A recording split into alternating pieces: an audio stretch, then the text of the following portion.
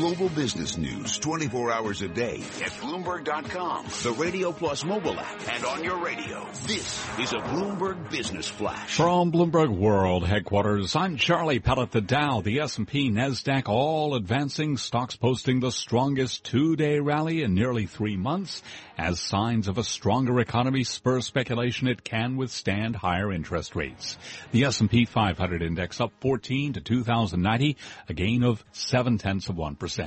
NASDAQ up 33 points, a gain also of 0.7%. Dow Industrials up 145 points, a gain of 0.8%. Gold down $4.80 the ounce to $12.24, a drop there of 0.4%.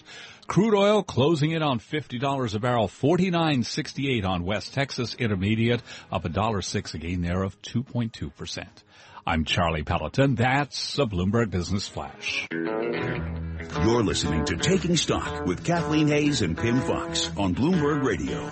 We're broadcasting live today from the Bloomberg Breakaway Summit. It's a 2-day conference bringing together top executives leading high-growth companies. But no matter how fast your company grows or how top-level you are, something that you have to keep running to catch up with is cyber security. And someone who is intimately involved with that now is joining us from the Bloomberg Breakaway Summit, Arlette Hart. She's Chief Information Security Officer at the FBI. She's usually in Washington, D.C., but she's here in New York City with us today. Welcome. Thank you. Thank you for having me. So, first of all, what does the Chief Information Security Officer of the Federal Bureau of Investigation do? What are you in charge of? We make sure that the Federal Bureau of Investigation's data and electronic capabilities are secure. So make sure that the cybersecurity protections are in place, that we have the right defensive posture, and we both look at the external and the insider threat. So we make sure that we have protections and we are guarding the Bureau's information. And I would imagine that a lot of people, bad guys, bad people would like to hack you if they could. They would. They'd try. Often. Every day. Yes, we have a very aggressive approach to cybersecurity at the Bureau, and we definitely are on the defense all the time, but we also make sure that we are enabling the mission also. This is a critical component. A lot of times people talk in terms of cybersecurity and it's like, oh, well, that's getting in the way. We can't get in the way. We have to make sure that the mission itself is enabled all the time, because that's more critical than the mission be enabled by security with the right levels of security in place. Is security, from many of the people you talk to, an after effect? In other words, something bad happens, and then they go back and they try to, put the toothpaste back in the tube. It doesn't work. Can't start there, correct? Well, you have to start somewhere. Right. So better there than not starting at all. It is hard to put that genie back in the bottle or the toothpaste back in the tube, but you really do need to go down the path. So after an incident, and from an incident response perspective, again, I'm on the defense side of the Bureau. I'm not in the cyber division, which does the investigation of external threats. But nevertheless, everybody's in the same position. We have to be able to react to incidents and make sure that so we don't have all the toothpaste out of the bottle, out of the tube. So we can contain the breach. We can make sure that we have as low impact as possible. And that also means finding it quickly. So it's not just a matter of, okay, well, that one happened a long time ago, but making sure that you have the right view in place. And for corporations, this is really critically important. Make sure that you can see if something is happening that is not right and take action on it.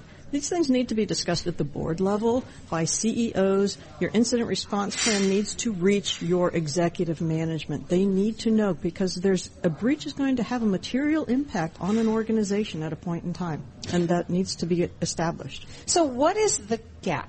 Because everybody's talking about cybersecurity and cyber risk. We've seen Target get hacked. We've seen J.P. Morgan, with hundreds of technology and cyber risk experts in place, get hacked, and they didn't even know it for months. So what is it that big sophisticated companies and executives are missing? The idea that this is a risk, I think it's starting to dawn on people. I mean, the fact that you've invited me here today I'm truly pleased about that. And the idea that cybersecurity is being discussed in this kind of venue is really important. And I think the idea that it can happen to you is what's missing. Because everyone looks at this and say, well, yeah, I'm sure somebody else is going to get hacked. I mean, the poor people at Home Depot right after the Target thing, and I'm not throwing rocks at anybody. Everybody who is in this business is scrambling hard all the time. And I know they were scrambling hard to get done before they could get breached. And that's, when you realize that it's in your sector, then your eyes are opened wider. But I think the idea that it could happen to you, and not just you, your vendors, the people who you're working with, there are externalities to your organization that also need to be considered in this mix. And if you're going to do like a merger or something like that, what is the cybersecurity posture of the organization that you're bringing in? Are you walling them off? What happens if something happens to their data while you're buying them? And what's your risk to that data and to the people who own that data or who are, if it's a PII question or something like that. What's PII?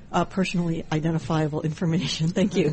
If it's information about human beings and that gets lost while you're in the middle of a merger, it's like, you can't say, oh, that's not me, that was the other guy. It's you.